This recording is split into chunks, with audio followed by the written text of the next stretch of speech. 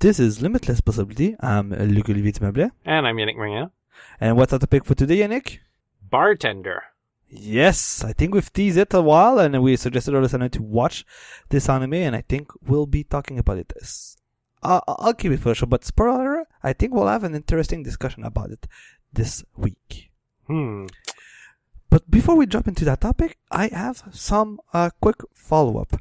So the first one is regarding a major topic in this podcast, which is video games. And after our multiple episodes about the PS4, PSVR, and the Switch, it was interesting because in the last 2 weeks, both Sony and Nintendo were able to release sales number of both units. So at the beginning of the month of December, Sony was able to say that the PS4 has sold 70 million units, while PSVR was able to sold 2 million units itself. And it's quite interesting that the PS4 is already at 70 million units because the PS3 sold just over 80 million units over its product life cycle. So the fact that the PS4 is actually will be achieving that earlier than its end of its life cycle is quite interesting.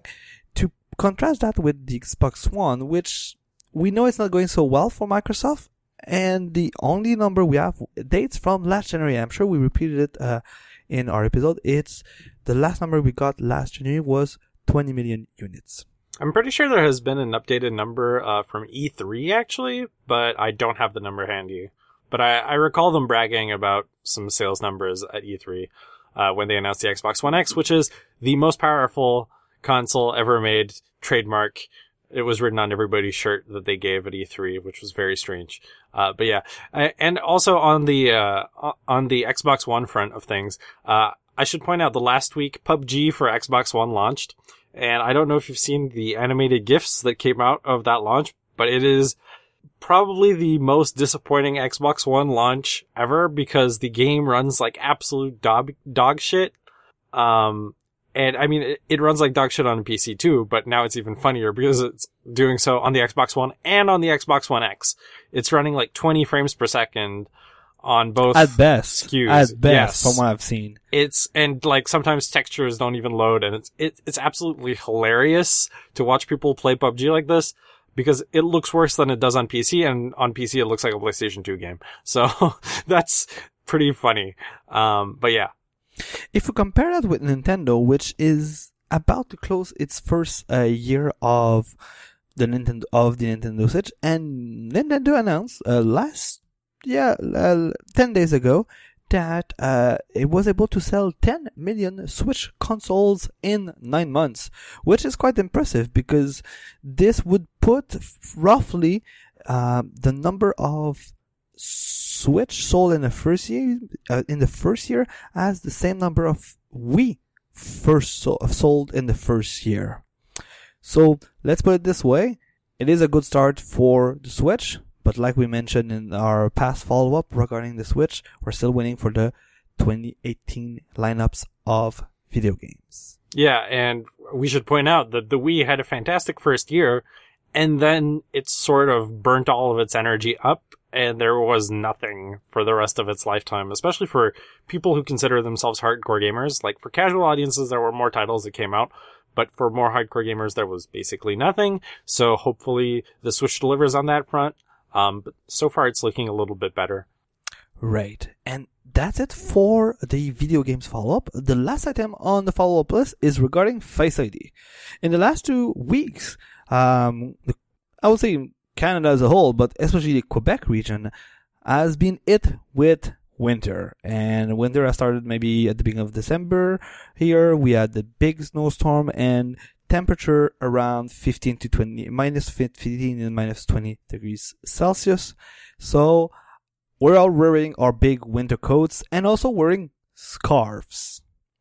And something I realized quite quickly is if you hide your mouth and your nose below your scarf, Face ID doesn't work. Face ID doesn't like Scarface. And it was funny because like during those like quick time where I needed to watch the new real-time system, the real-time information for the transit system here in Montreal, you had to pull your face out of the scarf, unlock your phone, and call it a day. So it's quite funny. Change that I need to do for Face ID during the winter period. See, it's funny because you said on like the last episode that before you needed to take off your gloves to use Touch ID, and I said I have never used gloves for the entire run of Touch ID, and now I can also brag that I haven't worn a scarf in like 15 years, so I don't have that problem either.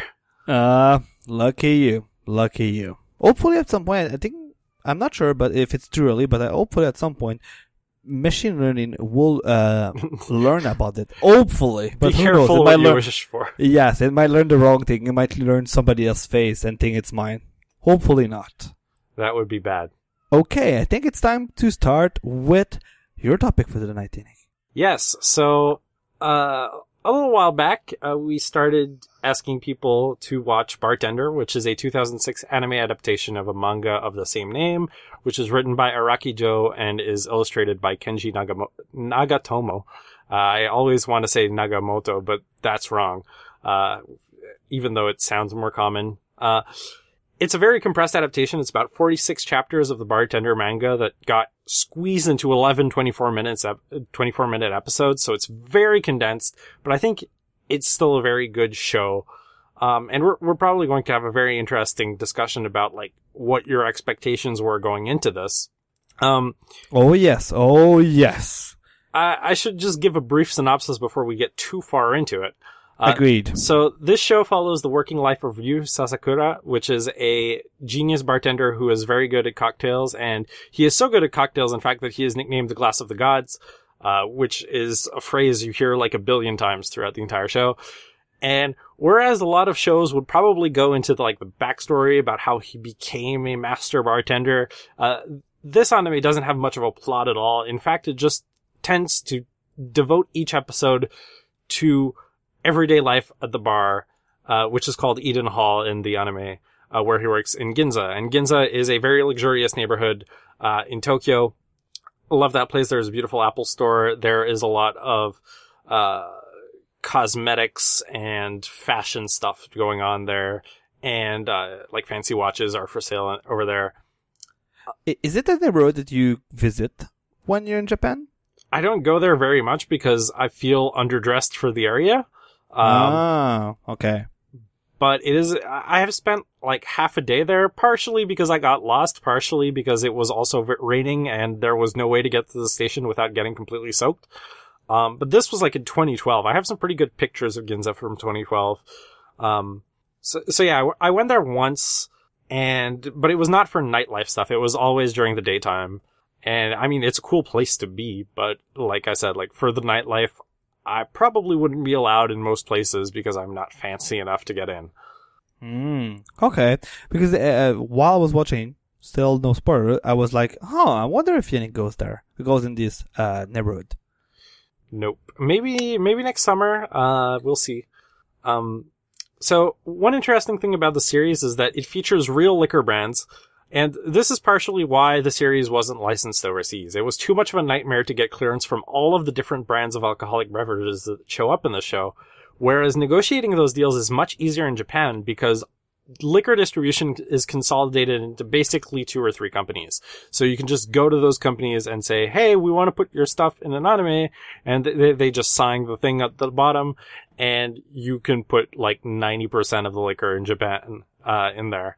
So it's one of those things that nothing about this show is inherently Japanese. You could have this show pretty much airing anywhere around the world, except the licensing situation is what complicates it greatly.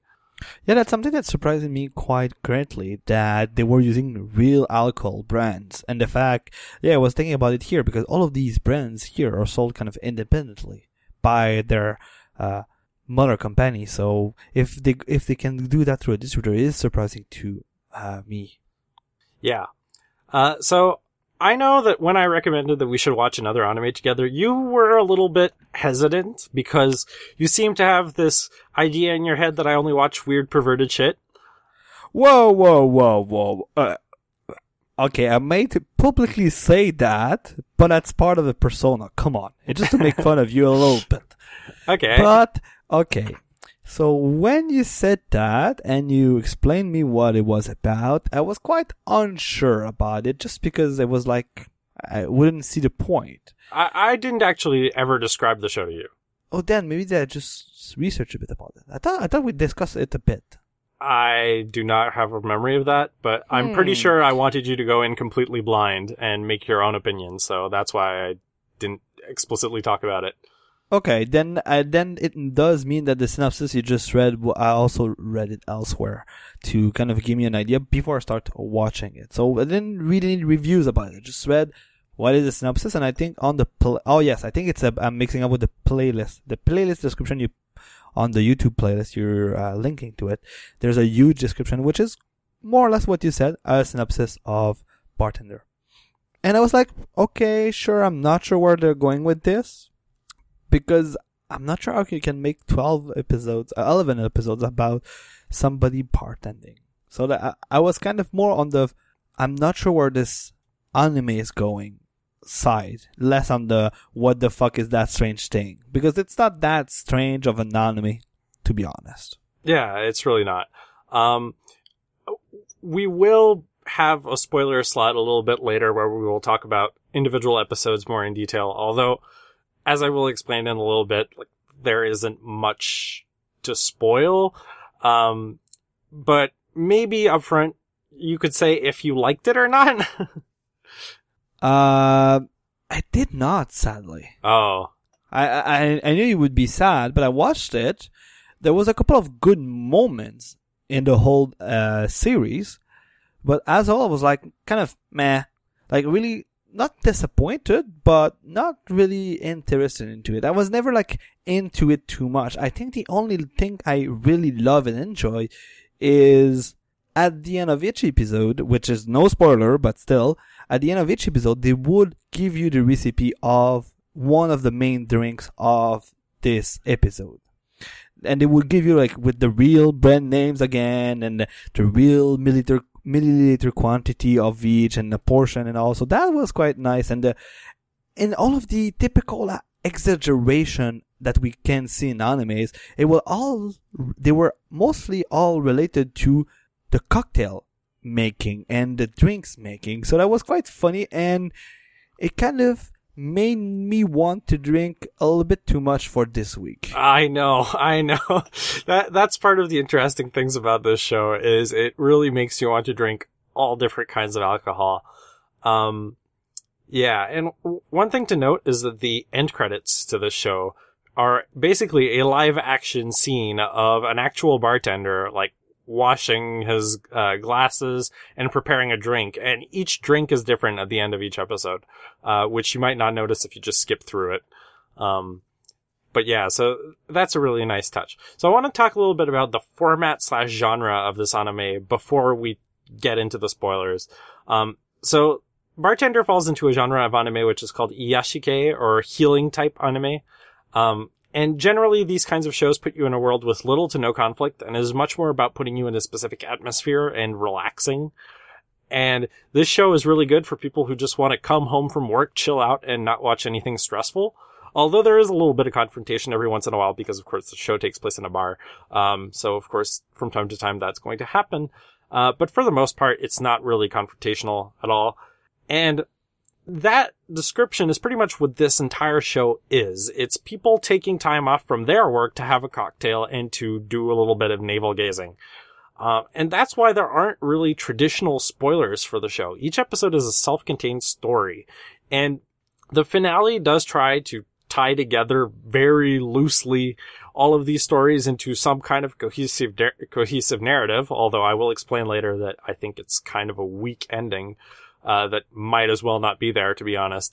But knowing yeah, I would say I would agree with that. I think we'll come back into the spoiler section, but I think they could have removed the last episode and end on. The last episode is the worst episode, like objectively the worst. Yeah. Okay. We'll leave it there for now. Yes. Yeah. Well, we need to come back about that. But yeah, so if you're listening to this and you have no intention of watching Bartender, then you're not probably going to feel like you got spoiled on anything if you keep listening. If you haven't seen Bartender and you are curious about it, you can listen to us talk about the rest of Bartender. And so much about watching this show is about enjoying the atmosphere that we are not going to convey this atmosphere in our words. So you're still going to be missing out on that. But the actual story is kind of secondary to the atmosphere in this kind of show, which is kind of strange. But that is normal for this genre. And I think this is where it lost me, to be honest. Because there's no point to the show. The kind of the lack of story there is yes, there's the guy, yes, there's kind of people, and he can read through their soul and give them the right drink for them to relax, or the right drink for the situation. By the way, if that person exists, I would like to go to their bar for sure, to just like, I don't tell them what I want, they just give me what I need. The main character is apparently based on a real Ginza bartender, by the way. So come to Ginza next summer. Oh, yeah. But one of my questions about the episode itself is, I'm guessing that they're describing what is a typical Japanese bar. Or is that more Ginza specific? I think, it's hard to say because, like, of course, there are, like, bars of different types, right? But I think, like, this is very typical of the kind of bar you'd see in Ginza. I haven't been to enough bars across Japan to actually know if it's typical of Japan in general. But it seems about right. Like, especially for big urban areas, like, it seems about right. There's like a subcategory of these places called snacks in Japan, which are half bars, half, I guess it's closer to what we would expect the average bar to be in, like, Quebec or whatever, except it has a much heftier cover charge because you have to pay, like, 2,000 yen just to, or like $20 just to get in, basically, but you're paying to just talk to someone. It's weird. It's hard to explain exactly what the dynamic is, and it's also because I haven't really been to one. I usually stay in a neighborhood that is packed full of snacks, but I never go to them because it doesn't sound like my kind of thing. Okay, no, that's fair. That's fair, because to me it was really clashing. Like, the type of bar they're describing is, I think it implied that the bartender is also the owner of the bar. Yes. So that's kind of the persona of the bar, which I think those types of bar here are really reserved for high-class bars, which I've never been to, personally. Right, well, this would be one of those high-class bars, right? Like, Ginza is it's a very rich part of town. Like I said, it's very, like, luxury watches, fashion district. So it's going to be a lot of rich and powerful people who are going to be there, and people who are well-dressed enough to actually get in. And so it totally makes sense that it would be that kind of high-class bar. Okay, I think it better position it in my end now after watching the 11 episodes. And if you actually think of the guests that actually go to the bar throughout those episodes, they are generally people you would consider as high class, except for like one notable exception. Right. Now that I think about it, you are right. There were like one specific exception, but the others, there was, all of the others, I think there were also one other exception, which was, I think, a prime minister or something. Yeah, well, it's never made clear exactly what his role as a politician is, but yeah. He was a politician, and to me, the rest of the people were just like normal people. But now, if you think about it, it might just be high-class people, not working-class people. Cool. One thing that I think we should praise before we get into the spoiler slot is the soundtrack to this show. It is fantastic. It is really good piano, jazzy stuff. And a lot of people, like, don't really like this show, but they like the soundtrack a lot, which is something I can totally get behind. And by the way, I should actually state my actual opinion on the show. I made you watch this, but I am not a gigantic fan of the show. I think objectively, it's about like a 7.5, 8-ish show for me. Which, I mean, it's a decent score. But for some reason, I find myself drawn to this show and watch it over and over again. I've watched this show maybe like 10 or 11 times in its whole run, since 2010 when I first watched it. Which is quite a lot. And like, I know the show isn't like that great, but I can't stop watching it for some reason. And another thing I should point out is there is a live action version of this show. It ran, I think, on TBS. I watched the entire live action thing, and that has much more of an actual story arc, because of course it's for television.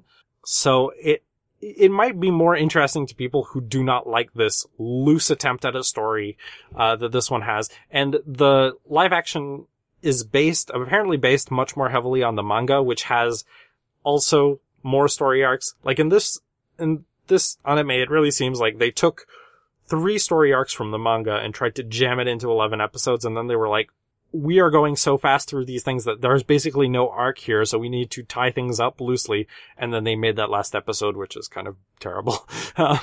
But yeah, so I think it's an interesting show. I don't necessarily think it is a great show for everyone, but it is a show that fascinates me for some reason, and we will get into some of those reasons after the spoiler slot. Do you have anything else to add before we get into the spoiler slot? I just wanted to add one small comment about the drawing quality of it. I just Googled quickly because I was forgetting when it was originally aired. And 2006. Fall 2006. And if you watch it right now, it shows. And maybe it was because of the YouTube stream that was uploaded to it and stuff like that. But I think the way the anime was drawn dates it quite heavily in 2017. And it's not a plus or a minus, it's not a downside to it, it's just that it was the style at the time, and now if you watch it, you're like, yeah, you feel that it's an old anime, and that's just it. I think I actually disagree with you a little bit. I think that this show is just not drawn that well in general, but it's not a stylistic thing or a historical thing. Like, there was great anime in 2006 that looked better than this. And, like, on average, I would not say that this show is, like, average anime quality for that time. I think it's below average. And I think that perhaps this is just my speculation, but some of the animation budget went into weird 3D shit that they do throughout these episodes instead of going into actual drawing. And but I that's think kind of my point too. Those 3D animation you're mentioning, like, since they spent so much money, was maybe nice shit in 2006. But now you look at them and they just like feel like it looks old, really weird. aged. Yeah, it's very weird. My point was, while googling, I was on My Anime List, and the score of Bartender on My Anime List is 7.47. Wow. Which is really close to your 7.5. Yeah, that sounds about right. It's a very hit or miss show, and I think a lot of people really like the chill atmosphere, so they overrate it a little bit. And I think, like, there are things to enjoy in this show, but for the most part, like, if you look at it purely objectively, it's kind of around that point. All right, are we ready to go into spoilers? I think we are. We're going to be entering spoilers now. Dun, dun, dun. Okay, how do you want to do this? I have basically a list of episodes here with a few notes just so I can remember which episode is which, and we could talk about the episodes that mean the most to us or whatever, or we can just go through each one by one.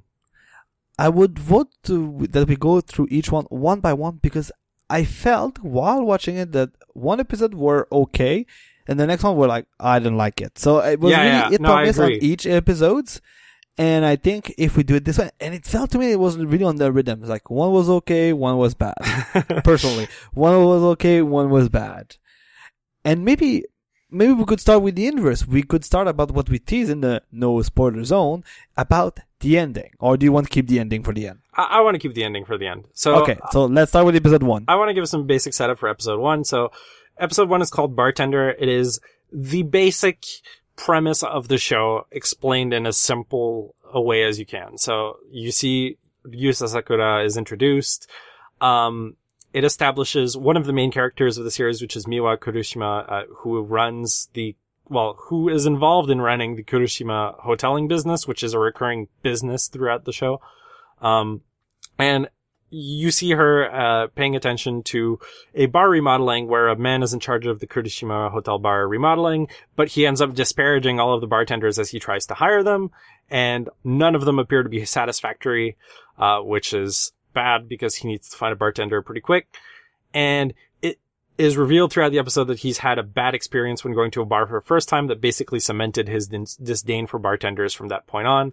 One of the things he does is he uses the expression barten, which is a dismissive way to call bartenders in Japanese. It's sort of like it's diminutive, really. And what it basically took for him to change his mind was he basically said, like, make me your best cocktail to Yusa Sakura. And basically what he came up with is a glass of water mix. Now, water mix, or mizuwari as it's called in Japanese, is a combination of whiskey and water. That's literally the recipe. But he made it in such a way that it was so specifically tailored to this guy's situation that it basically like blew his mind. And that's basically what happens throughout all of the other episodes. Oh yeah, it's that format, really. Right, you go with a sad face in the bar, the guy makes you a drink, and you're like, oh my god, I see my life in front of my eyes. It's a revelation. And I think that was a bit overdone to me. Yeah. Like, after the first time, I was like, okay, sure, maybe, whatever. The first one is about the bartender, like a designer that aids bartender, and then the bartender gives him a better opinion of bartender. That made sense with the drink. Sure, that does make sense. But the other one, sometimes I'm like, okay, you're stretching it shit a bit too far. So, yeah, sometimes it's way too much of a stretch, and sometimes you're like not even sure what the connection is, which is really weird. We'll get to those a little bit later. There is something that I noticed a few rewatches ago, like I think 3 times ago that I've watched the show. 3 times ago. Yeah, I watched the show way too much. There's something about the lighting in the show which seems very intentional. And the way I interpret it is a lot of this seems like it could almost be theater. And the lighting is lighting that you'd see in theater. Like, sometimes spotlights are used and they make no sense for the actual situation that they're in. But the lighting is just like theater lighting for emphasis. And I thought that was really interesting. And there's a lot of narration and monologues in the show. Whenever there are monologues, like more often than not, like you hear the spotlight come on and there's this big like clock and then the spotlight is on them and they start talking to the camera and you're like, am I watching theater or anime? And they're breaking the fourth bar so much in this anime. I'm like, who the fuck are you? Seriously, there's like, I think 4 narrators by the end of the season of the series. Well, there's a main one and then the others are actual characters, except they're not explained at all, or basically not explained in the entire show. You have to know the manga to actually know who they are. Right, but the way they are introduced in the anime is more like narrators than characters. Yeah. No, they come in like way too often to either like give context to some historical meaning of a certain spirit or something. It's kind of weird. But again, like these are all bartenders that have their own stories that are explained in the bartender manga, and those are great. The only one that is sort of I'm not sure about is the main narrator, the guy with a really weird voice that you hear at the very beginning of each episode. Mm-hmm. Like that guy, he eventually does become a character in the show because he's in the final episode, but I have no idea who the fuck he is. And yeah, that's really strange. I think from the live action TV show, I think like he's supposed to represent the creator of the manga, which makes sense to some extent. Like it's a self-insert character or something like that. Spoilers. Yeah. But I mean, it kind of makes sense, but he's sort of like this nebulous narrator guy with a very weird voice. But yeah, seriously, to me, I understand all of what you said, but to me, it feels that there's too much narration in this show. It's nice that they're bringing back some, like, I guess historical context about like, drinks. You learn so much shit about alcohol on this show. It's unbelievable. Right, but sometimes I'm not sure if it's really true, or they just, like, bring some kind of semi-historical story just because it makes sense for the anime. No, it all checks out. Okay, good to know. Yeah. So, educational anime, everyone. although it was not aired on NHKE, which is the educational TV that sometimes plays anime that is not educational at all. So are we ready to move on to episode 2, which is one of my favorites? Yes. Okay, so episode 2 is Menu of the Heart. Once again, lots of theater lighting in this episode. Like, episode 1 and episode 2 maybe make the most use of the theater lighting in this whole thing. And the basic premise around this episode is there's this conflict between Miwa's father and Miwa's grandfather surrounding the direction of their hoteling business 20 years before this episode takes place. And the grandfather thinks traditional Japanese inns are the way to go, whereas the father thinks that more Western hotel chains are the way of the future. And there's this disagreement that led to a rift between them. And eventually Miwa's father tried to reconcile by bringing a bottle of alcohol with a very specific meaning because his grandfather is very particular about the meaning of spirits. The only problem with that idea is that Miwa tripped while she was holding the bottle. She was like 5 years old or something when she was there, and she broke the bottle. And I guess they never took the bottle out of the bag or whatever, and the situation never got resolved. That is maybe the big plot hole in this entire thing, is if they had actually taken the bottle out of the bag and showed what it was, like, this entire situation could have been resolved. But they never did. Come on, and the way it is shown, like the way they position the fake camera, it's so like, dramatized. They dramatize it. They're like, come on, the bag is there with all of the glass fragments. You can just remove them, take a look at the sticker, and say, "Oh, that's what you wanted me to try." But no, they had to wait 20 years. They need to go to a fancy bar in Ginza where the guy is called of the gods of the spirits. Oh, I forgot his name again. Oh my goodness. The episode was emotive. I do agree with you on that. It was a real sad story, but they tried to make a sad story out of thin air, to be honest. I'm like... Kind of, but like this is the kind of situation that would legitimately actually happen in Japan, except maybe they would take the bottle out of the bag. Like, this is the kind of thing that would absolutely happen in real life. I don't know, the feud between the son and the father makes sense, but the not removing the bottle of the bag is kind of a bit overdramatic. Yeah. So, to explain more of the story, her parents died in a car crash shortly after this incident, so she kind of blames herself for the fact that her dad and her grandpa never actually reconciled, and she would like to try to find that bottle that she broke for her grandfather on the 20th anniversary of her father's death. So then they sort of play like this weird game of charades where she tells you how it felt to hold the bottle when she was 5 years old, and I'm like... How do you remember this? and this seriously could have gone so much more wrong, but at least it did not. Yeah, no.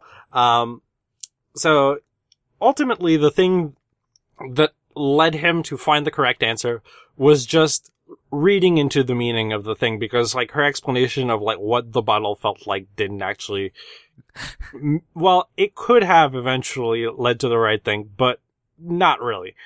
Okay, let me just create an improv about the demonstration, the description of the bottle. It was a bottle in a paper bag. It was bottle shaped. It was bumpy and it was shining like crystal. Right. That's mostly it. It describes every fucking spirit's bottle. Come on. True, but having seen a bottle of Kaku whiskey, in fact, I have had way fucking too much Kaku whiskey. I should point this out. There have been some crazy incidents, but we're not going to get into that. Sometimes I wish I could come with you because I would like to witness those incidents. Not going to happen. I know. But yeah, so Suntory Kaku whiskey, like one of the things about the bottle is that it sort of feels like a turtle shell. And this is meant to symbolize good luck, to the Japanese people. And in fact, like the entire story around Suntory Kaku whiskey is that, originally they were trying to make whiskey, at Suntory, and it was too authentic to real Scotch, and Japanese people just don't like Scotch, so it didn't really sell. And what they said is, okay, we're going to try to make whiskey that's more tailored to the Japanese palate. And so they did that. They got the bottle designed by, like, some really popular glass blowing person in Japan who came up with the turtle shell design. And, the entire meaning of this is even though it's based on a Western idea, there can be products by Japanese people for Japanese people without losing their Japanese values. And sort of, if you translate that into the situation with Miwa's parents and grandparents, even if the hoteling industry becomes more modern and Western-like, it's still possible to preserve Japanese hospitality in the process. That's more or less the framework for what was going on in that episode. And I really like this episode mostly because I love Kakuiski. But also because, like, it's a sad episode, and if you ignore the glaring plot holes, it's kind of good. No, I understand. Like, the story behind it, like, if you ignore the plot holes, it is to make a sad episode, and sadly, I think it's one of the episode with the most meat in it, to put it this way, with the most consistency of a story in it. And that's mostly it. And it's just like... There are a few episodes where there are like 2 stories or even 3 stories sort of jammed together into one episode. And this is like, okay, you made one episode with one coherent story. Congratulations. There is not a lot of this in this show. But it sort of does it well if you ignore the plot holes, which, by the way, it's super easy to ignore the plot holes like the first 2 times you watch it. But then you're like, wait a second. She could have just taken the bottle out of the bag. True. Yeah. Episode 3 is Glass of Regret. It, I started getting a little bit lazy in my notes. I just have 2 words written down. I have Margarita and Ibsen, which is kind of not really useful as notes. Oh, is that I seriously don't have notes. It's the guy who... Is this a salesperson or... the advertising guy who was dating a woman who became a famous stage actress, and he is retiring from his advertising job and finds out basically on the same night that his ex-girlfriend is dead, and he was going to go to a performance of Ibsen's A Doll's Dream, I think it's called, which was the play that they both performed. Well, they both saw together and made them both want to get into acting, but for various circumstances, this guy was not a very good actor, so he gave up on his dream, and she basically didn't like that answer, and they broke up, and he felt like he spent the entire rest of his life regretting his decision to some extent. Right. Does that sound right? Yeah. No, now I remember this one. It reminds me, and this will be a Quebec reference, but Starmania is kind of like that. Yeah. The play. It's like, oh, it's a businessman, but I wanted to be an actor and blah, blah, blah. So it's kind of it, too. Yep. And the alcohol story about this one is basically Margarita. Margarita was named after an ex-girlfriend of the person who made the cocktail at a cocktail competition. And this advertising guy has become so cynical. He says, like, this can't possibly be a real story. It surely was made up to try and boost the sales of this cocktail. And the big punchline at the end of the episode is he basically, like, reads a cocktail history book in the back of a cab, which everyone does after they're out drinking, of course. Of course they have that too in the back of a cab in Japan. Yes, and it just happens to be the case that it opens right at the page for Margarita.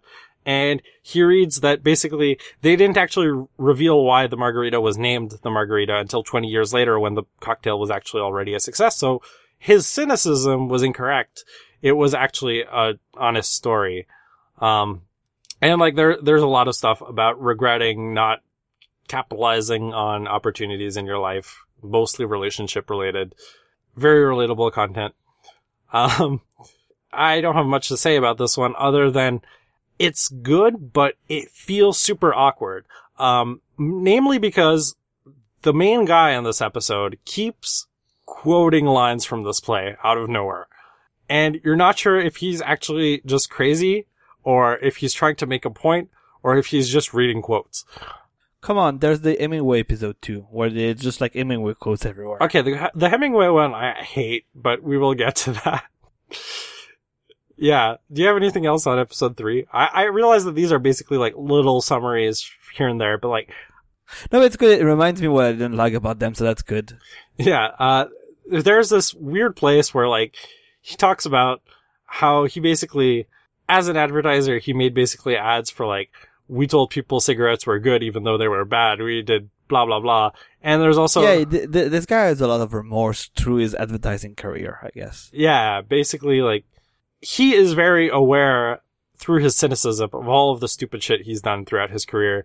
And he's like, I have basically nothing to be proud of at the end of my thing. Like, yeah, I'm successful, but what is the point of success? And that's sort of the punchline of the play that he keeps quoting too, is like, at the end, the guy is left...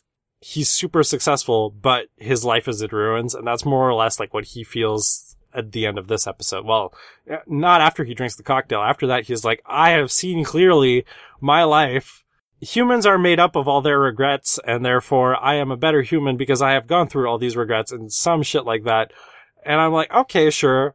You're still gonna regret these things in like 24 hours, dude. Yeah, and it's also like it was nearly on the edge of saying like, "Oh, it's okay now. I'm fully pumped up. Let's go make tobacco ads again." yes, I'm good in advertising. It's like, no crap.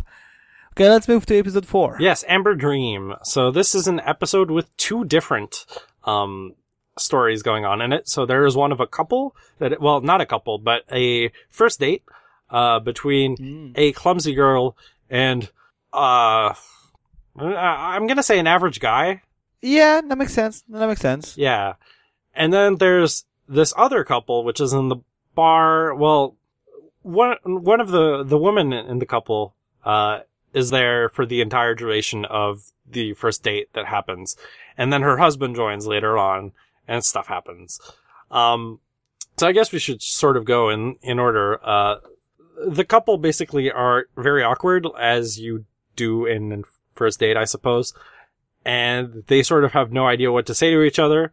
And so the bartender acts as a sort of social lubricant to sort of tie things that they are talking about or their interests into a narrative that is told through alcohol. Does that sound right to you? It does, but it was so weird. Like, the bartender felt so empowered and so important there, where I was like, okay, sure, you just want them to drink. Come on, calm down. And yes, if they drink, they'll talk. You're so cynical. Blah. And I'm not cynical. I was watching this, like, what the fuck, man? I think I really like the angle in this show of when there's silence or when you're not sure what to do. Like, it's not the bartender's job to get involved in people's conversations. It's the bartender's job to sort of sell drinks. I mean, that is primarily their job. But if you can get the conversation going around anecdotes about alcohol, then you're sort of doing them a favor because you're at least giving them something to talk about or a starting point for their conversation, a sort of icebreaker, if you will. Oh, yeah. No, yeah. I think this is where the bartender uses an historical anecdote about alcohol, something like that. Yeah, he starts with apple cider. Yes. And then they drink it and they have like this cute thing where they are wearing weird like apple orchard outfits and it's very strange. And then he sort of evolves that into a brandy. So the average guy, in this, maybe couple is a big fan of Ingrid Bergman, movies. And so she drank like some apple brandy in some movie. And of course he knows this because he is a big fan. And they basically drink that. And then they made something else out of that. I think another cocktail or something out of the brandy. Yeah, isn't it with champagne or something? Maybe. I think it might be Jack Rose. That might be the case. Oh, yeah. It's like apple brandy and a bunch of fruit juices mixed together. And they drink that, and then there's some more awkward stuff that happens, and then he puts like the apple brandy straight into a cup and puts it on, like, lights it with fire, and then they just smell the aroma of the brandy. And it's like this warm moment where everyone is happy because like this couple got to know each other via this weird narrative told in apple spirits. True. Yep. And then they basically leave, and the story turns to this other woman in the bar who was there, and at first she helps the bartender to make this maybe newly created couple like start to talk to each other. Yeah, because that's how she met her husband earlier. It's not shown in the show, but they mention it. Right. That when we move to our story, that's what we learn is she's waiting for husband, which they met in that bar. They met in a bar, if I recall correctly. It's in a bar, and they want to. It's their wedding anniversary now, and it's the typical, not typical, but their story is more a Romeo and Juliet story. Like both family didn't want them to be together, and now they are together, and then the husband is working so hard that the wife wants to divorce, and blah blah blah. Yeah. So the thing is basically like, salaryman life is hard in Japan, but like this guy is ultra salaryman, and he is working basically all of his hours at the company. And it's revealed that the parents basically were little shits and told him like, agreed, our daughter deserves way better than you. You don't deserve to be with her. And he feels like he has to prove to her parents that they are suitable to be together by overworking himself to death and never seeing his wife, which leads his wife to basically not wear her wedding ring for 6 months, and he doesn't even notice, but the bartender notices, and he makes this cocktail called the bijou, which is layered, multiple layered, spirits. I don't remember the exact details. Right, I think it's three layers of spirits, because if I recall correctly, it's something like red, white, and green. It looks like the Lifesavers popsicles that you can buy during the summer. It's really funny. Yeah. That's what I kept thinking of. And so eventually like the husband, like, well, first of all, he notices the divorce application in his hands. Then he sort of figures out what the cocktail means. And then he sort of explains the situation that's going on. Like, I feel pressured into working my life to death, trying to prove to your parents that we could be together and whatever. And like, let's be honest, probably no amount of work is actually going to change the opinion of the parents because they're little shits. Yes. So yeah, there's that. And then they sort of have like this great moment where like she realizes like he was basically overworking himself for her sake and not necessarily because he didn't want to be with her or anything like that. And so, of course, the bartender picks up on this and decides to turn the bijou into Amber Dream, which is basically what happens when you take the bijou and you stir it with ice, and it's supposed to represent the aging of the bijou over time, where it becomes more beautiful, much like amber, and has more of a shimmer that becomes more beautiful after time. Which is sort of supposed to represent the strength of their relationship or something like that, which is sort of a gigantic U-turn from having a divorce application in your hands like 5 minutes earlier. But okay, I'm willing to accept it. It went in seriously 2 minutes from divorce case to we're the best, happiest married couple on earth. Was like, okay, sure, if you drink an amber drink, go, that's okay. Yep, and I said maybe they should just make those people that want to divorce bring those at the divorce like the mayor's office. Or I don't know where you go to divorce, but at the law's office, whatever. Wow. Just like, here's your drink. Drink. Do you still want to divorce? Yes. Okay. Fine. Come. Yeah, something like that. And then the husband gets a call on his cell phone from work, which is asking him to come in again. And he's like, "Can't I just have some time to enjoy a cocktail with my wife? This moment is more precious than the entire rest of my life." And that is how he tells them to shut the fuck up, and I'm going to take some time off of work because I have other things to do than to die from 140 hours of overtime in a month. Episode 5. Episode 5. Oh no. It's the Hemingway episode. Yes, it is the... Episode 5, Things Forgotten in a Bar. This is maybe with the final episode, one of my least favorite episodes. Oh, the final episode is really, really... really bad. The final episode has no story whatsoever. This episode has a story. It's just not interesting. And not coherent, really. No, the guy just dropped Hemingway quotes all the time. And it's like, why? I know you love Hemingway, and that's fine. I think it's a story about drinks and Hemingway and blah, blah, blah. I think there's like... So, the basic premise is like this guy basically sucks at his job.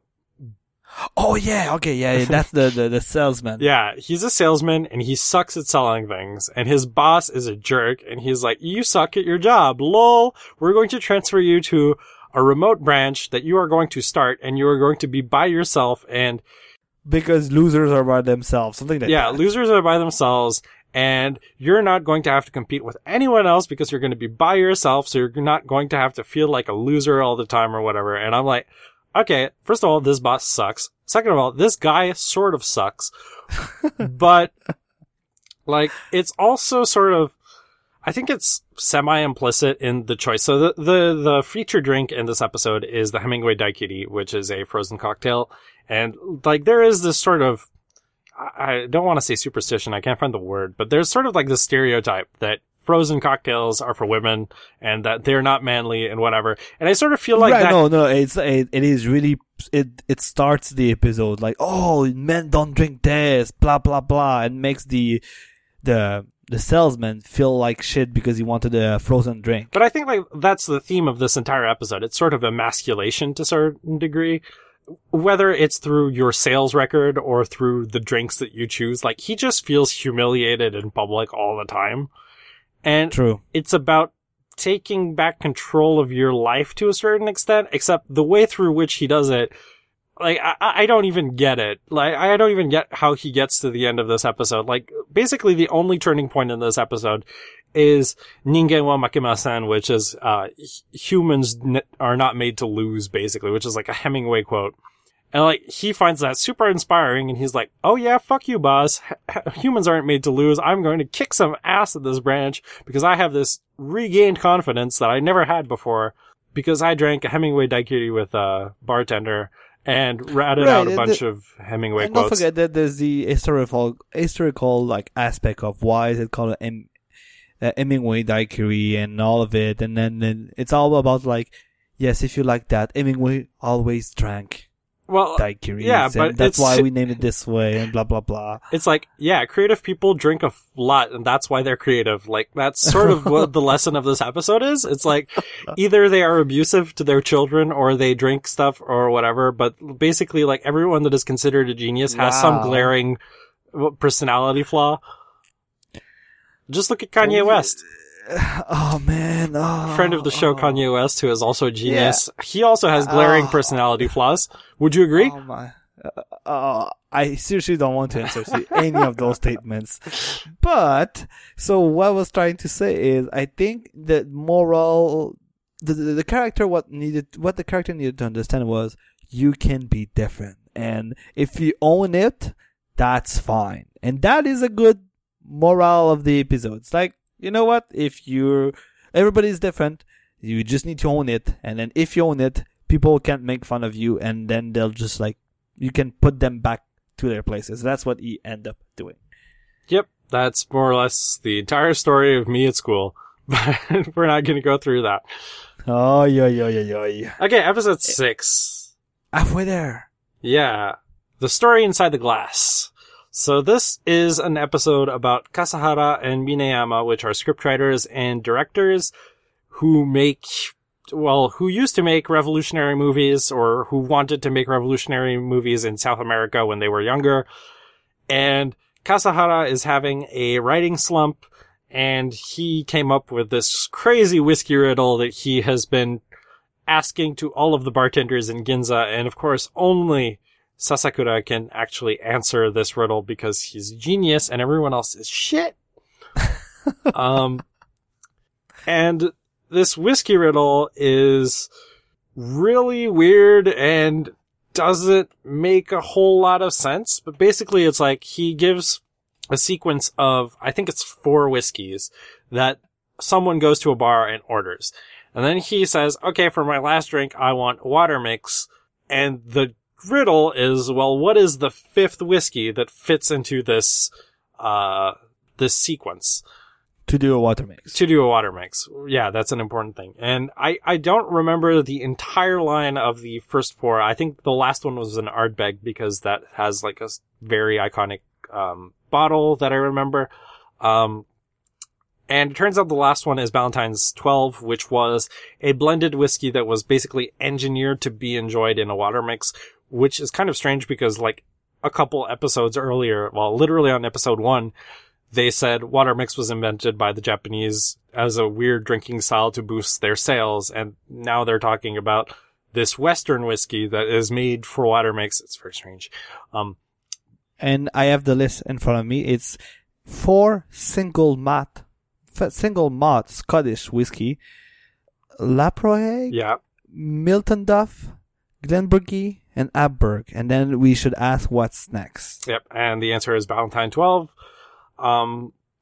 So yeah, and basically the analogy they were trying to make there is this pair of movie makers had basically like this great hit that was a huge commercial success. And unfortunately, they sort of fell victim to what happens in the movie industry when you have a big hit is they want you to milk the cash cow as much as possible, and they became sort of trapped to make as many sequels as possible to milk the cash cow until it was fully milked. Sounds a little bit like fucking Hideo Kojima and the Metal Gear series, but we're not going to talk about that today. I thought you were saying it sounds like going to the cinema these days. Well, that too, but yeah. I'm like, come on, guys, you're in 2006. Like, people have been doing that for the last 10 years, so calm down. You're starting to do that I can't believe now. these are the guys that came up with Minions. Anyway, oh. poor guys. We were making politically rebellious movies, and then we made Minions, and our lives were ruined forever. The end. This is why I want to drink all the whiskeys now. But yeah, so the analogy they were making is that before, what Sasakura says is, the scriptwriter is the single malt, and the director is the blender, and that is how they blend together all of these cheaper grain whiskeys. The analogy sort of doesn't work because, like, what, the actors are cheaper grain whiskeys? Like, I don't know. But whatever. The filmmakers were blending together this whiskey out of various ingredients to achieve a certain goal. And, like, Ballantine 12, what's notable about that one is it's a premium blended whiskey with an explicit purpose in mind, whereas a lot of blended whiskeys exist purely to get the prices lower so that they can be consumed by the masses. And it's really more of a money-making play than it is any kind of vision behind the product. And so the analogy was, well, before we used to be this Ballantine's 12, but now we're just like a famous grouse or some other random blended whiskey that is just there to be a mainstream whiskey, but has no individuality of its own or whatever. I think that's more or less what happened in the episode. Do you agree? Yeah, more or less. It doesn't really feel like there was that much of a resolution to this episode. It's like, okay, we realize that we have this sort of disconnect. Now we are going to go back and finish the script that I haven't been writing for the last 3 months or whatever, and then we will make this movie, which will probably still be bad. Like, I don't know. Yeah, I think it's more of a resolution saying like, okay, yes, we agree that we disagree. It's like you and I sometimes on this episode, on this podcast. It's we agree that we disagree, and then we just go on. Okay, ready for episode 7? This is one of my favorites as well. Closed day for the bar. Yeah. Okay. Why is that? So I really like weird episodes of anime. Like, one of my favorite Haruhi episodes is Someday in the Rain. And Someday in the Rain, what is very special about that episode is that it's very much like this show. Nothing happens in it. It's literally just like half of it is a corner camera shot of a girl reading a book inside a club room. And then, like, you hear the sounds around her, or in the school echoing. So, like, you hear someone in gym practice, you hear people practicing their voices in, like, a singing class or whatever, and you hear all of these sounds, and it is completely out of format for the show, and that's what's special about this episode, and I like these sorts of special episodes that blend the formula of what you expect to see. And this one is sort of that, because Miwa visits the bar, and she finds the bartender acting a little bit weird. He makes a cocktail for her that, like, puffs smoke out of it after he puts something in it, and he doesn't seem to have realized that he put something in it, and something doesn't quite add up. And eventually he collapses onto the floor, and she finds out that he has a fever, so, of course, she runs out of there and gets a doctor, because apparently you can't call people. Yeah, no phone. I was like, and come on. Japan in 2006, everybody has a fucking cell phone. Yep. They were camera phones too, and they had 3G before we did and everything, so. See? I'm sure she could, like, order via the web browser on her flip phone a fucking ambulance. Like, she would call an ambulance using the browser. Well, I on a don't flip think you phone. need an ambulance for a fever. Sure, but- but you see where I'm going with this. Yeah. Come on. Sure. So what ends up happening is that Sasakura was going to meet up with two of the bartenders, which act as narrators throughout these episodes.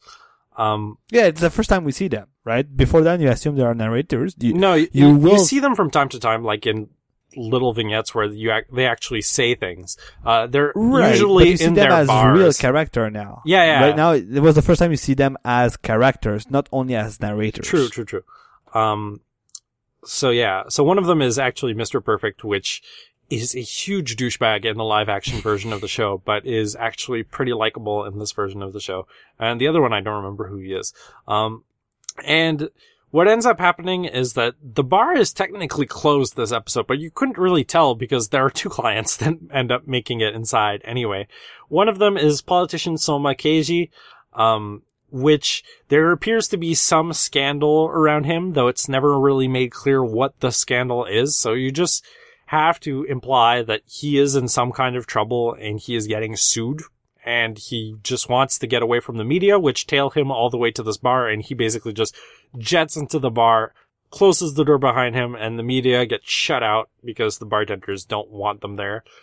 So there's that story. And later there is a female lawyer who was supposed to meet this client.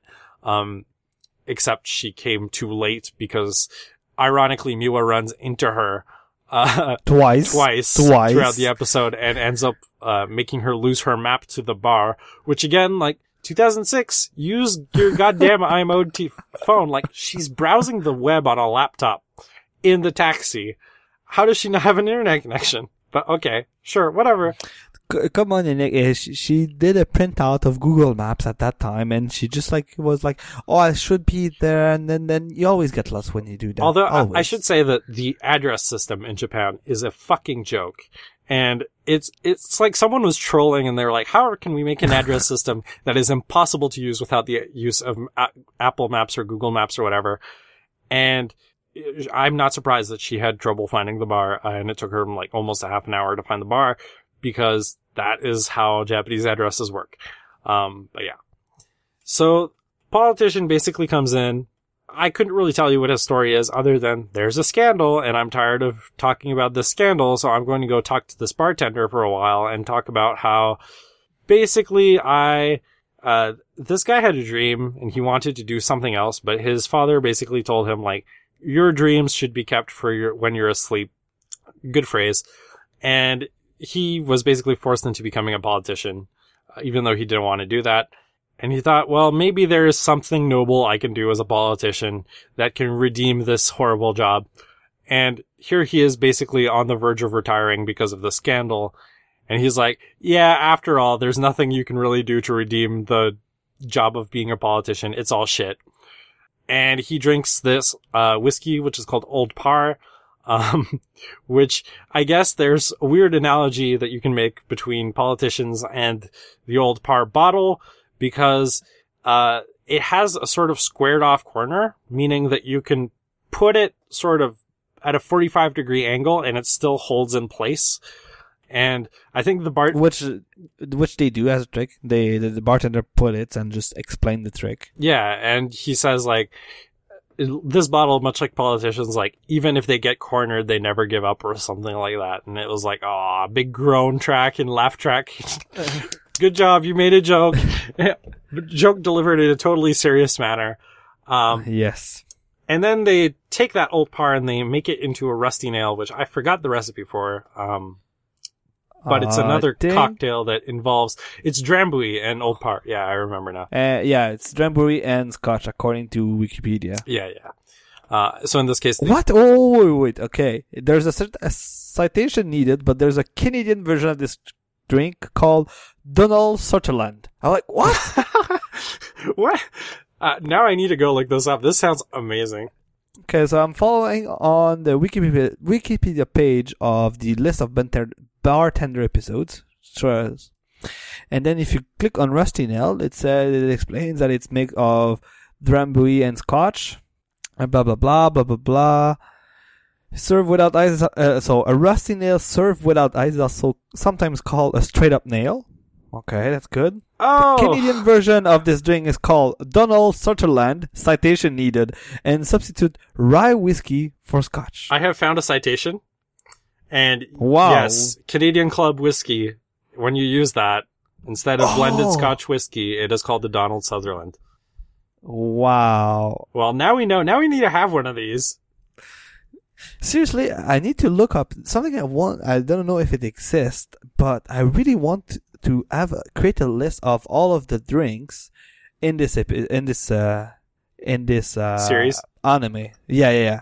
And we should just next episode about this anime should be just us drinking about it. It's kind of a top 4 of the bartender drinks. I would so be down for that.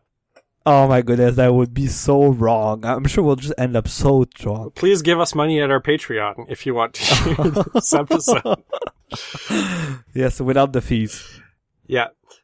So then the female lawyer comes in, and she is apparently based on like some other fictional character from like a detective novel or something, which is revealed at the end of the episode. But she likes calling everything piece of shit, which means we would probably get along very well.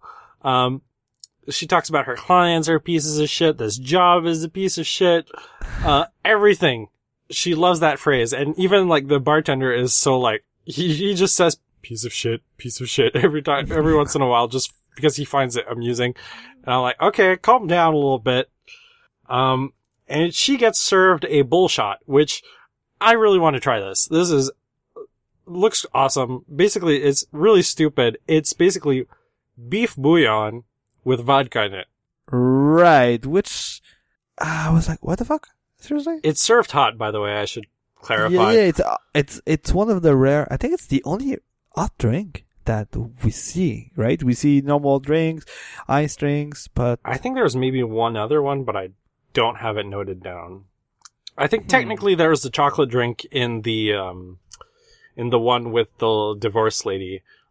Which is technically a hot beverage, except it is not the main beverage, so I didn't note it down, but I think technically that's the other hot beverage in the episode. yeah, and looking at the recipe here that I found, oh yeah, okay, so, it's funny, it's on the Absolute website, but, if you look at the Wikipedia description of it, it redirects you to Bloody Mary. Yeah, it's very strange. And, like, you can do a little bit of research everywhere and get to it, but Right, because the base of it is kind of like a Bloody Mary. It's just that you replace both of them is vodka. You replace tomato juice with beef consomme, and then that's mostly it, because you put hot sauce in the Bloody Mary, you put lemon juice, and you put Worcestershire sauce in a Bloody Mary. So it's just a small variation on the Bloody Mary that most of you might know. But, like, I would want to try this if I was sick. Like, this sounds awesome. I am sick this week, so maybe I should try that later after the Maybe. I have buff consomme? I mean, maybe. Probably. I'm not sure. Oh, wow. Maybe. No. What's this? Yeah. Do I have Absolute? Oh, yes, I do have Absolute. Of course you have Absolute, but no beef bouillon. Good job. You've got your priorities straight. I have my priorities straight. Come on, it's the holidays. Of course. So see, but I think if I continue a small tangent about drinks, it's just amazing. All of the drinks in this anime. I think if you should just like watch this anime. Oh, I think it's my watching advice. Watch it while you do something else, and everything they talk about drinks or they talk about the recipe itself. You just take your attention away from what you were doing and just listen for 30 seconds. Watch about the drinks and then just go back to what you were doing. Yeah. You want to move on to episode 8? Yeah, to be honest, I really enjoyed episode 8. It was a good one. It's a very good episode if you're looking for a sort of story-driven episode, and this one is a really good one. So it's called The Lie at the Counter, and it's about... Let's be honest, that's one of the only episode that has a real story without holes like episode 2. I think the last 3 episodes, excluding the ending, all have a pretty good story, actually. Huh, that's true. Yeah, that's true. No, yeah, that's true. So yeah, let's move on to this. This episode is about a con artist and a woman who are, well, obviously she does not know that he is a con artist, otherwise she would not be beating him probably. and they're meeting up on a date, and eventually it's revealed that this con artist is going to propose to the woman, and the bartender realized that this was a con artist and therefore tells him, please don't do this, and calls him out on it. And then they decide to play a little game. So if the con artist wins, he can get away with the proposal. And if Sasakura wins, he has to go away and not propose to this lady. Right. I would like to know that the comment was, please don't do this in my bar. Okay, yeah, it's fine if you do it elsewhere, but please don't make me complicit in this act. Right, which is fine, right? The guy is like, I don't want me to be complicit, and it's funny that the con man was like, oh yes, I'll not propose to her. I won't make my fake proposal to her if you beat me at this taste contest, and that would be the only small hole in this plot where the con could just have said, okay, bye, and then go into another bar and just do it. But it makes for a good episode at least. Yeah. And the taste test in particular is, they're going to make glasses of pastis water. So pastis is sort of this imitation of absinthe, because absinthe became outlaws because I think some of the things in it were carcinogenic. I don't remember if that was exactly it, but I think so. Yeah. Basically, it was basically poison. That's the point I'm trying to make. Yeah, it was banned. That's what that was said. It was the pastis was created when there was an absinthe ban. Yeah, in France. And the name pastis comes from pastiche, which is imitation, which is where it comes from. And basically, they're putting 1 drop of each kind of pastis in a glass of water.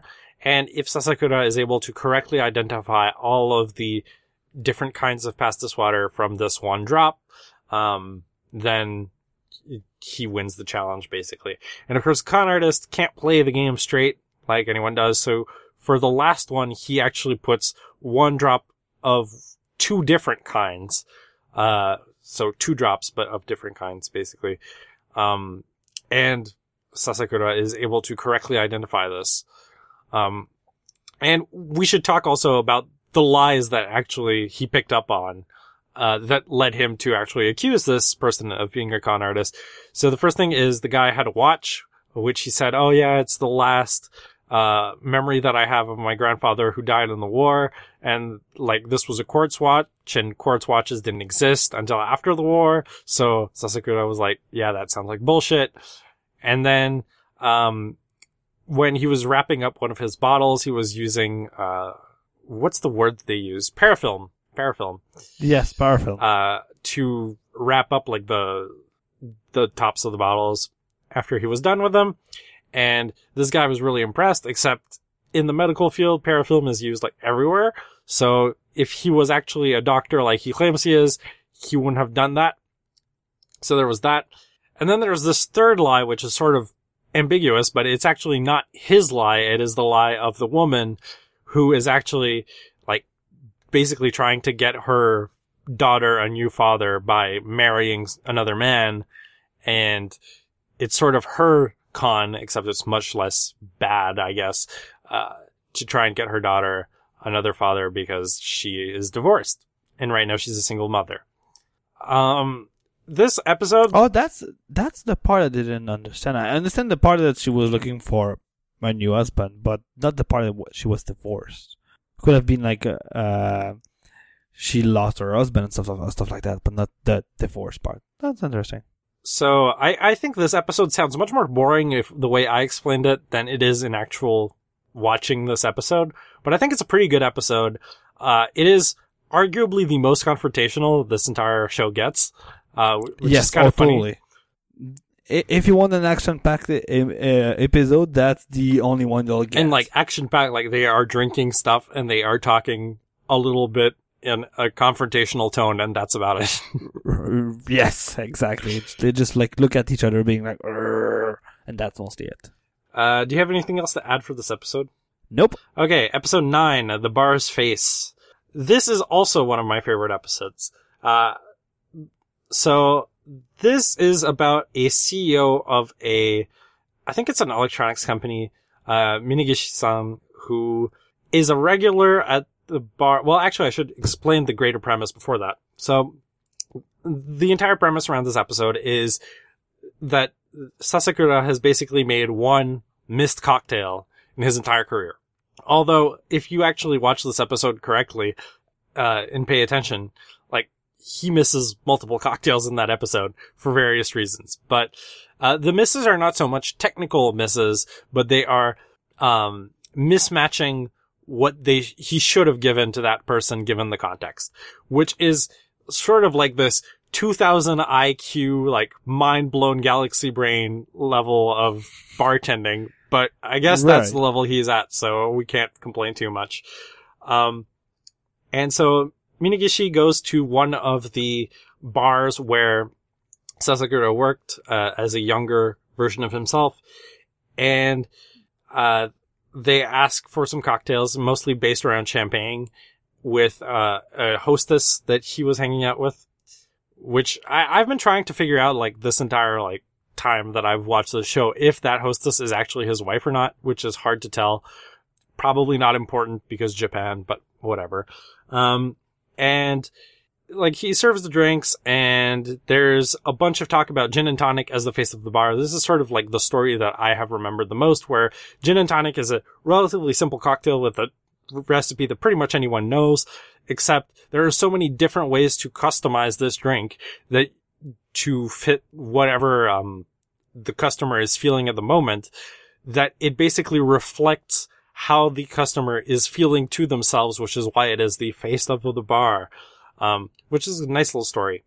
But the gin and tonic basically has fuck all to do with this episode. This episode is about fucking champagne, mostly. So Minagishi likes to order a lot of champagne-based drinks, and this is sort of important to the story, in big air quotes, for reasons that will become obvious later. So one of the misses that he did is he gave a champagne pick-me-up to the hostess Kanako, and she says, I can't drink that, give me something else. And immediately you're like, what is wrong with this drink? And like, I will admit, I did not think of what this error could have been, but apparently it's because champagne pick-me-up is served in a highball glass, which means it is a very tall glass, and women don't like it when you give them highball glasses because they have to raise their necks and it shows off their wrinkles if they have any, which apparently she did not, but she still felt like she was showing off wrinkles, so this was a problem.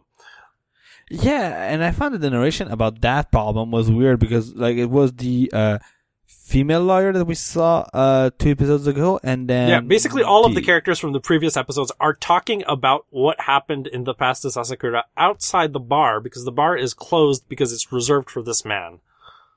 Right, and then the first lady says to the other one, oh, you should know what's wrong with this, and the other lady's like super puzzled upon it. It's like, okay, I think you're stretching it too far. The fact that it was because the lady didn't want to show her full neck by trying to drink from a tall flute or eyeball glass. I don't remember which one it was, but that was kind of strange to me. The fact that, oh, as a woman, you might know that comment was a bit weird. I think the only reason that she did not catch on to that, well, aside from like, I think women in Japan are much more likely to notice these things because it is more baked into their society to notice these things. But she's also a character that is 25 years old, whereas everyone else is basically over 30. And unfortunately, the way it is, like in Japan, it's like once you're over 25, you're basically like old, an old woman, and you start caring about these things, in theory anyway. Right. So yeah. Yeah. And I think that part of the episode showed like maybe a dark side of Japan's culture. Yeah, and it's still very much an issue today, I would say. Except I think it's more of an issue for high class people, because they often take like I've had the chance to see on television like etiquette classes that high class people take, and it is fucking nuts. It is like being in the army for being polite to people. And you have to be very, they're very strict about posture and about all of that stuff. So. Oh, etiquette is shit, to be honest. It's like really super strict, and I'm sure it's even stricter than the army, to be honest, sometimes. Yeah, it's ridiculous. So it is not entirely surprising that people who would be going to these Ginza bars would be very self-conscious about these things. Miwa not at the age to have to care about that yet because she is still young and beautiful. So that drink was a failure. They give her something else. I don't remember exactly what they give her, but it's not important. What's important is that it contains champagne. And then they leave, and then Sasakura picks up the tab, and he notices that they basically spent $1,000 on drinks. They had been there for less than 30 minutes, and Mr. Minigishi took like 1 sip and a half of what he was drinking. And he's like, what the fuck is going on here? And okay, so yeah, it was like what, 10,000? No, 100,000 yens. It was Did I like mention? $900, so it was like 90,000 yen. What? Yeah, I think it was 97, and he gave it 100,000. Yeah, something like And they that. were like, what the fuck? Why is he giving? But still, like, oh my goodness. Yeah, it is a lot of money. But anyway, For 2 sips of a drink. yeah. And Sasakura basically notices this and eventually confronts the owner of the bar he was working at, and he's like, you're just trying to swindle money out of this rich customer. And the first thing that's revealed is that, well, we as bartenders have to accept the aspect of their lives that they present to us, which is if they are presenting this facade of a rich person and they want to be accepted as a rich person by acting like them, then we have to play along with their game. And if the customer is comfortable paying $1,000 for drinks that he basically doesn't drink, we sort of have to accept that because it is not our role as bartender to tell people how they should be acting. Okay, sure, whatever. But then Sasakura is like, well, are you just trying to like milk as much money as possible from this rich man? And then the bar's owner says, he's not a rich man. He has no money at all. He lives basically like in the suburbs in a tiny apartment with his wife, and his entire estate is basically the suit he wore to the thing. And the entire money that he used to actually buy his drinks were the revenue from his part-time job. And then you're like mind blown, like this guy is poor and he's been spending all his money in Ginza. And then Sasakura is like, well, why the fuck does he come to Ginza and spend like huge ass amounts of money to drink here when like spirits are good anywhere you go? You can go to a cheaper bar or a more accessible place. And it's like the context that is basically revealed is this guy misses when he used to be rich before he was heavily in debt and had to pay it all back, instead of declaring bankruptcy, which is what the smart people do in quotes. I have a lot of respect for this guy for actually trying to pay his debt instead of just declaring bankruptcy, to be honest. It makes him more likable as a person. But, yeah, like what's so special about Ginza that makes people want to drink here? And it's basically like the romanticism of going back in time and thinking about when you were rich and still having that bit of vanity in your life. Now that doesn't actually explain why the cocktails were so expensive in the first place. You only find that out after Sasakura opens his bar for the first time, and the first guest to go to his bar is Mr. Minigishi. And Sasakura was like, okay, I have this cocktail that I really want you to try. And it was the Moulin Rouge, and it was basically trying to give him a sense of nostalgia. That's basically like what that cocktail is supposed to conjure up in you. And then he says, but this cocktail is an illusion because one of the key ingredients to this recipe is Gordon's Orange Gin, which is no longer being sold. So I had to substitute it by like a Grand Marnier and some other gin that I mixed together to approximate the taste of that. And the analogy he was trying to make is no matter how much you try to recreate your memories today in your current life, they'll never actually match what actually happened in the past in your memories. And this sort of upset him a little bit. And then he sort of explained like, it must be nice to be young and all of that stuff where you have this kind of optimism in you. But in my case, like I have more of my life in my past than I have in my future. So there's a certain reason why I try to stick to this routine of trying to emulate my past when I was more successful, because it's unlikely that I'm ever going to reach those heights ever again or something like that. Right, and that's kind of the point where this episode takes a sad and depressing turn. It's like, oh, I'm old, I'm going to die. And it's like, oh shit, yes, we all are going to die, but But in this case, it's much sooner than it's clear that he's going to die sooner than he's going to get, like, successful again. Like, he's not going to pay his entire debt and then suddenly be successful and die, like, 15 years afterwards and still have time to enjoy his life as a successful man. Like, that's all he has left is to drown in nostalgia, basically. And sadly, that's what happens. Yep. So then he basically, like, asks for another cocktail. And he says, make something with champagne in it. Oh, by the way, I only drink Salon 1970. So if you're not a champagne expert, Salon is like some of the most prestigious champagne out there. And 1970 fetches a big price. And in fact, like, once Asakura realizes, like, this is what has been happening the whole time, he's like, oh yeah, that $900 bill was actually very cheap for Salon drinks, which is, like, mind-blowing. Like, 900 felt expensive, but to hear that it was actually cheap is even crazier. And it really goes to show you, like, he is going to extreme lengths to actually try to recreate his memories from his past because it was the best era of his life and he had nothing better to look forward to. And eventually at the end of the episode, a postcard is revealed. In the case of the fan sub, unfortunately, this was at the time when fan sub technology did not actually allow for flexible layout of text on screen.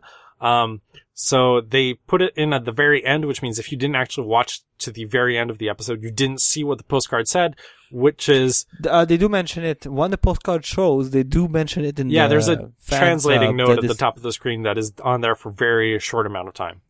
But they say, look for the translation at the end of the episode. Yeah, and it's basically like, I regret to inform you that my husband died on this date and whatever. So basically, he now closes the bar one night every year to basically memorialize this man who was so influential to his upbringing as a young bartender. Is it really every year? Because well, he would visit every year, and this is like the first year since he's died. Okay, yeah, that's what I assume. And if I recall correctly, it's like really the first year, and the way they timed the anime is in real time. So it was released in fall 2006, and the anime takes place in fall 2006. Yes. And he died in 2005. Yes, so it will be the first year-ish.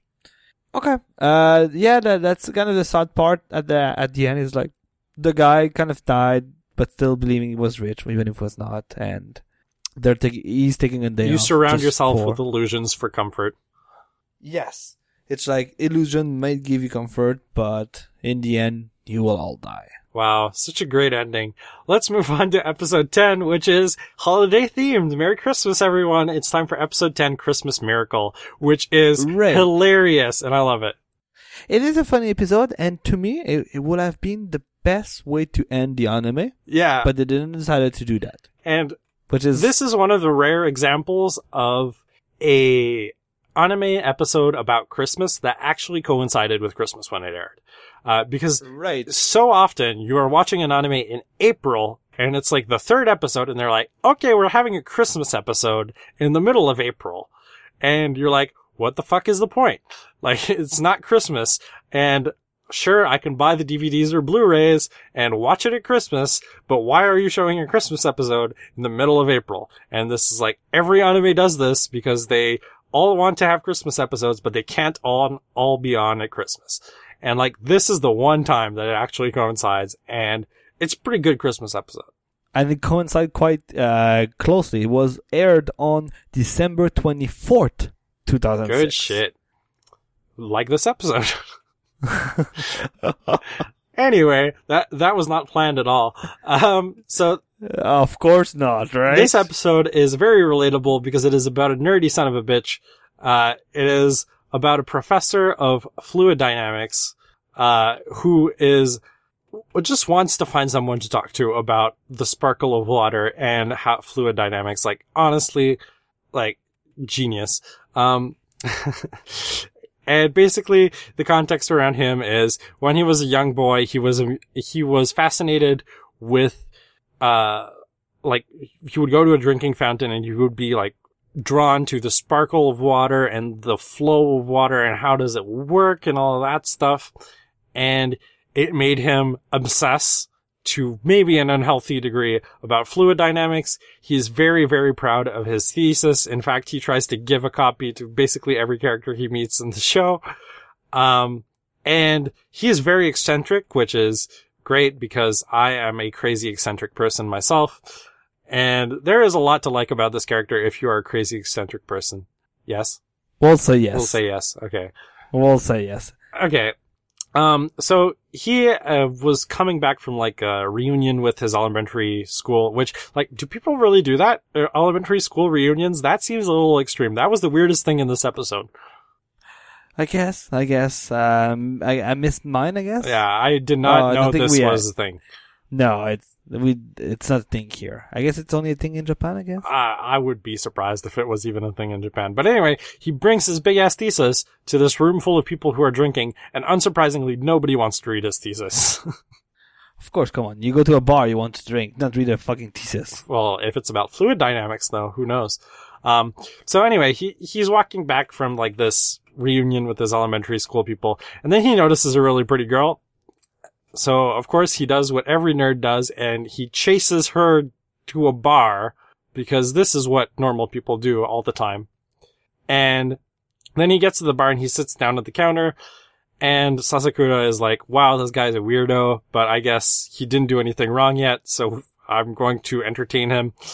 And then the professor is like, well, I'm going to have a beer, because of course, beers are the only acceptable drinks for academics, because all of the smartest geniuses drank beer, and none of this champagne shit for rich people who are way too cool to be academia. So yeah, he gets a beer, he gets a Guinness actually, and then he drinks it, and he makes this fucked up face, which is absolutely great. I love it. It's one of my favorite screenshots of this episode. And then, like, Sasakura suggests, what if we mix champagne with it? And then, like, fluid dynamics professor is like, well, it would be impossible to mix champagne with beer because, of course, they have different densities, and they have, you wouldn't have to pour them at the same speed. You'd have to be, like, very, very exact. And then Sasakura is like, let's just try it. And, of course, like, this guy who is in an animated television show is, like, pouring it perfectly, and it blends perfectly, and it makes what is called the black velvet, which is what happens when you combine Guinness and champagne at exactly the right angles and speeds and densities and everything.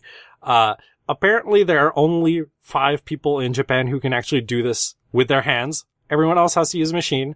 So of course this anime character can do anything they want because they are animated. And he pours it perfectly, and this fascinates the professor because for the first time in forever, he has seen something that truly fascinates him and that blows away his expectations because he thought that this was effectively impossible to do in real life. So there's that. And then there's sort of the sad angle of the episode, which is like, I think one of the quotes that I really liked was like, the champagne world where all of the stars shine will never intersect with the beer world of crappy people like me or something like that. And I was like, yeah, I remember this that quote. is a great quote. I love that. That is the story of my life. But yeah, so there's sort of the side narrative about like, is this guy ever going to be able to fall in love? And apparently the answer is yes, because apparently his star noticed that there was this weird eccentric guy in the corner that actually was pretty funny, and she decides to walk over to him and kiss him on the cheek, which honestly probably wouldn't happen, but it's anime. Dreams can happen. It's a Christmas miracle. It's a Christmas miracle. Yeah. Lots of good cameo appearances from all the female characters, in the series so far in this. The single mom appears, Miwa appears, I think the klutzy girl appears, from the previous episode. But yeah, good cameo appearances as they play, the various, candles in a story that is being told by the narrator about the candles of love, of faith, and of, what's the other one? I'd have to go look it up. I only remember the is of faith, love. Last one is hope. Oh, yeah, man. that's the last one, but I'm thinking about I know. I will find it in a sec. But that's okay. Yeah, so there's, and the gist of it is peace, with the last, faith, yes, and love and hope. And then of course, if hope is there, all of the three first one can revive. Yeah, of course. Such a poetic story. We mangled it saying it, but whatever. That's okay, but it does fit with the Christmas theme. It was to be honest, it was a good Christmas episode for just a series. Like, there's always something magic in Christmas films, episodes, and this was hitting the spots for Christmas theme animes. Even if I rarely watch them. Sure. Okay, now we have to talk... We're done. The episode 11 does not exist. I seriously don't understand why they finished this anime this way. I think they did the 10 first episodes and they were like, what can we possibly do to end the show? And honestly, the correct answer is just end it. Just stop there. Yes. End. Yes. But they felt like they had to make an episode to tie everything together. And unfortunately, this episode sort of exists. So it's really weird. There are sort of 3 parts to this show, to this episode. So the first part is like, Sasakura and the 2 other bartenders that act as narrators in the earlier episodes, the ones that also appear in Closed Day for the Bar, they are all together at Eden Hall. It's sort of revealed that they were the 2 previous tenants of Eden Hall, which is kind of strange because that's not what the story is in the manga, but okay, I'll fly with it. And it's really strange, like, in previous episodes they're talking about how, like, Sasakura is going to open his own bar. Well, if he's going to open his own bar, then why are there 2 previous owners of this bar? Like, it doesn't quite work. But whatever. So, the owners of Eden Hall, of past and present, get together and contemplate about the reason why bars exist and what the bartender job consists of. And this is basically the first third of the episode. It's like, what do we do as bartenders to serve our customers? And it's sort of like this philosophical discussion of what it is to be a bartender. Kind of boring, to be honest. It was really boring. It's like, sure, we're making people happy. We're making sure people feel good about themselves. No, you're just making drinks. Come on. Well, I wouldn't be quite so cynical, but... you find me really cynical in this episode. That's because he is the Christmas Grinch this episode.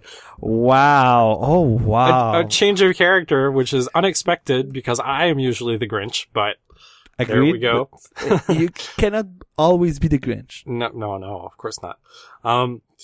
So yeah, that's like the first third of the episode. And then the second third of the episode is like, yeah, we're not quite sure what to show on screen anymore, so we're going to make a clip montage of everything that happened in the previous episodes. And it's like, this show isn't really that long. I'm pretty sure I still remember all of the scenes of the previous episodes. Like, I've watched this show. I know what you've shown in the show. You don't need to show it to me again. And usually you don't really see clip shows in Japanese anime unless it is a 2-core season, which means it takes place over like fall and winter. So basically 2 seasons length worth of a show. This was a single core, season. However, they still felt like they sort of needed to jam some clips in there or reuse some clips or whatever. So the entire second third of the episode is like clip show with narration on top of it. Also quite boring because you've seen all of this already. And especially if you're binge watching the show, like this is the most boring episode to watch. And then there's sort of like this weird thing at the end. Well, I guess there are 2 different things that happen. So the narrator to the show, which we have suspected might be the actual writer of the manga in some way, appears in this episode and he drinks, well, quote, drinks alcohol from an ice cube, not an ice cube, a sugar cube. So I think they dripped, oh yeah, cognac. Yes. Yeah. They dripped a drop of cognac into this ice cube, and you're supposed to consume this cognac by sucking on the ice, not the ice cube. I've been saying ice cube this whole time, but sugar cube. Yeah. And like, this is a scene that appears in the manga, it appears in the live action thing. I still don't understand what the point of this scene is, but they feel like they have to jam it everywhere, just to make a point. And it's like, okay, sure, whatever. First of all, sucking on the sugar cube is kind of strange. I know, but yeah. That was the weirdest alcohol thing they did in this anime, but I think the alcohol is supposed to overpower the sugar in this case. I guess. And then there's like this weird thing, which is like, oh, we need to pass down the Macallan 1946, which is sort of like, what the fuck is going on now? So, apparently it's like a tradition in Edenhall history, even though there's technically not supposed to be an Edenhall history, that owners pass a bottle of Macallan 1946 down to each other. The problem is, why are they doing this in the final episode after Sasakura has been like running his own bar for a long time? Why are they doing the passing down of the bottle now? All of this episode implied that it was leaving Edenhall. And leaving for where? Who knows? They take the whole episode to end at the fact that his time at Edenhall is to an end, that he's going somewhere where we don't know. He's reflecting about what does it mean to be a bartender, why he is liking it, and also the difference between the craft of bartending versus the life of a bartender. And he says like, oh yes, I didn't choose bartending because of the craft of it. It's really because about life, implying that he loves to help and make people happy in his bar. And if the craft of bartending is his tool, then he will do that to feel happy and providing some kind of better good for the world, something like that. That's what I understood about the last episode. And I was like, what? Yeah, that's more or less what the episode is if you look at it that way. But it's just so strange. It's like trying to be 3 to 4 things at once, and there's no real coherence to it. And it just feels like a big waste of time that could have been completely avoided. Now, my theory is that this was meant to sort of act as a prequel to the manga or the live action TV show, where it sort of sets up what's going to happen at Bar Lapin, which is his next bar. Oh, so in the manga, he goes to the next bar. But Edenhall doesn't exist in the manga. What? Yeah, Edenhall is made up entirely for the anime. It doesn't exist anywhere else. Which is why it's hard to see it sort of as a prequel, because it leads into Bar Lapin where the same stuff happens, except in a different bar. It's very weird how they've sort of made this. And, I mean, there have been other prequel mangas for Bartender, and they do not acknowledge Edenhall at all. Like, it is not canon in the manga at all. Which sort of implies that this is sort of like a one-off thing, and I don't know if they thought they were going to do a second season or whatever, but like this ending, it serves no purpose. You could have, like, you could take the first third of the episode where they contemplate the reasons why Bar exists or whatever, and you could just like make that half the time and put it at the end of a real episode, and that would have been a way better thing than what this episode is. But this entire episode, like, I wouldn't even watch it if I was recommending people to watch the show, because it's completely a waste of time. And I would even put more strong feelings about it. I would say, if you want to somewhat enjoy this anime, watching episode 11 will make you hate this anime.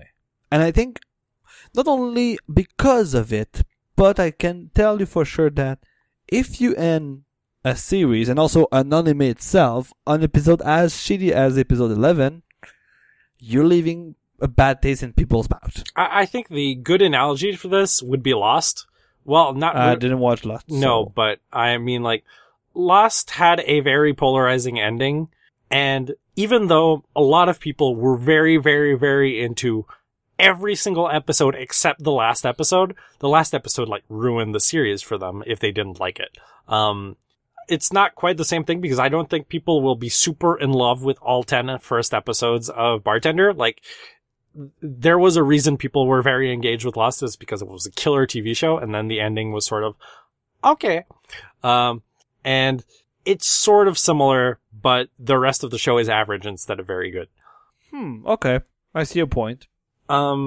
So I do want to talk a little bit about the Macallan 1946 bottle passing, because there is some interesting historical information in this, but you are so swept up in the energy of hating this episode that it does not absorb at all.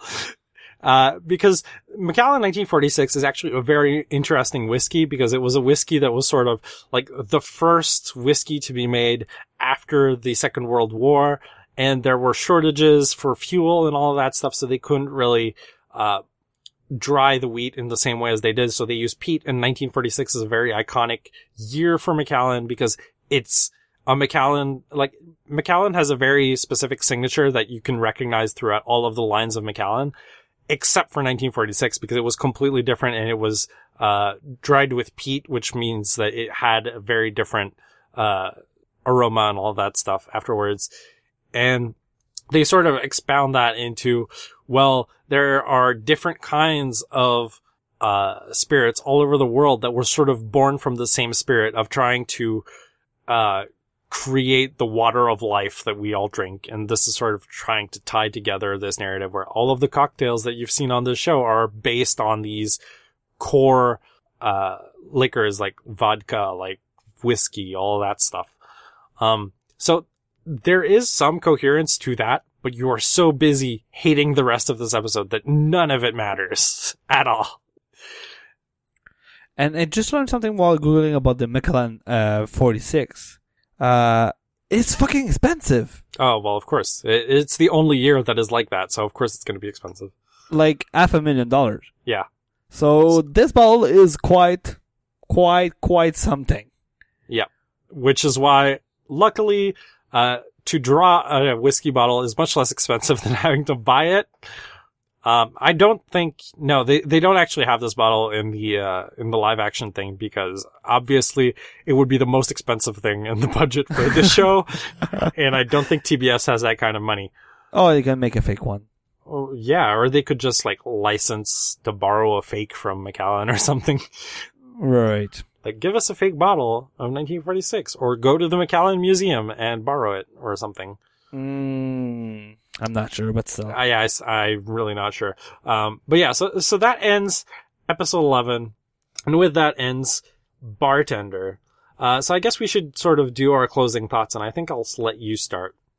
Okay. Yeah. I wouldn't say I started with some assumption about Bartender. I've tried to be open-minded about it.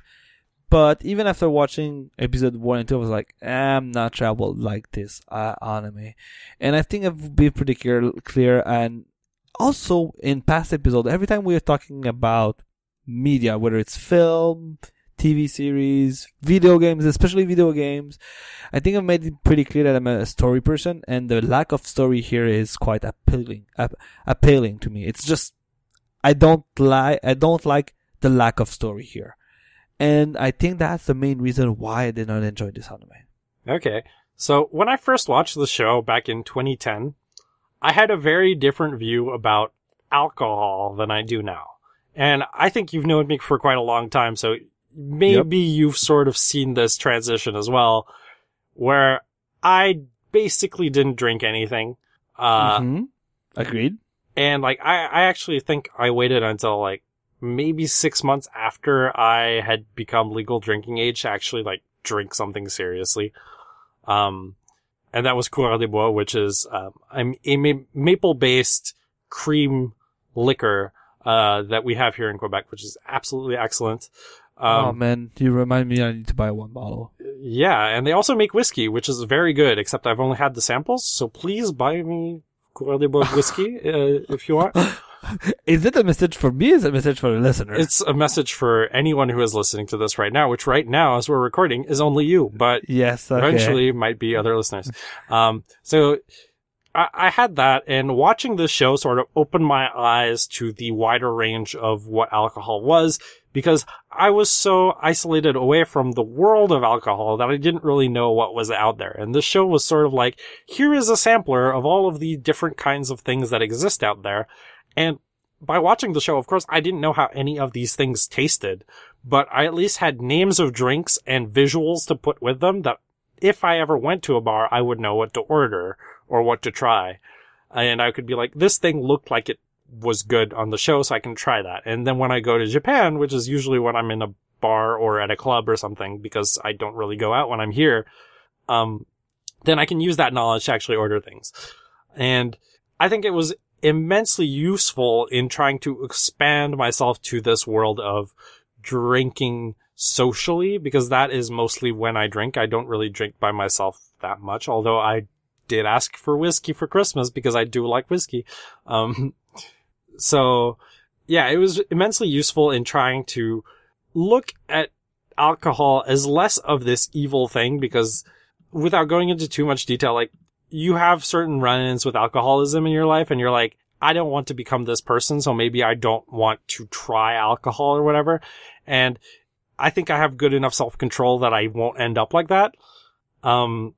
So being able to experience that world and get more knowledge about it in a format that I actually enjoy, which is anime, was really good. And I also watched the live action version, and that was also pretty good. I think you'd probably enjoy it more than the anime, to be honest, except it's more trouble to actually find subs of that show, which is why I didn't actually recommend that. And it's longer, I think. I think it's 23 episodes instead of, or the episodes are twice the length or something. Okay, it's good you mentioned, because I was about to ask that if I would have enjoyed more after all of my comments, if I've enjoyed more. I think you would enjoy it more. The problem is I think some episodes are unsubbed, or the subs got pulled from YouTube, so you would not be able to watch it, whereas I can just watch the whole thing in Japanese and be fine.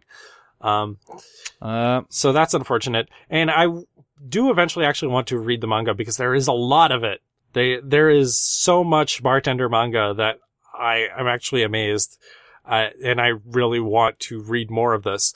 But again... Oh, wow. Okay, yeah. 21 volumes. Yep. Whoa, nearly a span of 10 years. Yeah. From May 24, 2004 to... Wow, okay, that's a big and span. that's not counting the prequels and stuff, which also exist. So yeah, I'm very interested in checking that stuff out. And yeah, it was a big eye-opener to the culture behind drinking, and I learned a lot of stuff. Like, there are lots of historical stories about where alcohol came from, and like, even now sometimes I meet people and I tell them the story about the face of the bar and where that nickname came from for gin and tonic, because I know all of these stupid things now. And if I don't tell people about them, they are just sticking in my head and absolutely useless, so I might as well tell people about them, which does sometimes enrage people, because they're like, why do you know so much useless shit? And I'm like, well, my brain only remembers that stuff and forgets all of the useful stuff. So there you go. So that's about it for this episode on Bartender. I hope everybody at least learned something from the show, if not enjoyed it. I am much more, like you could have said, I'm much more of a ambiance and atmosphere person than a story person. So this show is really good to chill out to, but maybe not for everyone. But I hope that if you watched it, you enjoyed some facet of it, or at least found some episode entertaining, because otherwise, we're sorry we wasted your time. Yeah, it's only 4 hours and a half of your life. Yeah, I watched this entire series like 3 times this week. Yeah. Oh, really? Yeah. 3 times? Oh, it took me through like a couple of hours. It took me 3 days. Yes. 3 days and about, 1 hour and a half each day. So, not so bad. Good. If you want to find the show notes for this episode, you can find them at limitlesspossibility.net/79. You can also find our back catalog of episode at limitlesspossibility.net. You can find the latest news about the episode and related stuff on Twitter too at limipo_podcast. That's LIMIPO_podcast. You can find myself on Twitter, not tweeting about Bartender, sadly, but maybe tweeting about drinks during the Christmas season. Who knows? You can find myself on Twitter at Lucanouche, LUCCONOUCHE, and you can find Yannick at Sakurina, SAKURINA. And we will wish you Merry Christmas and Happy New Year. Enjoy the holiday season, and we'll see you next year. See you in 2018.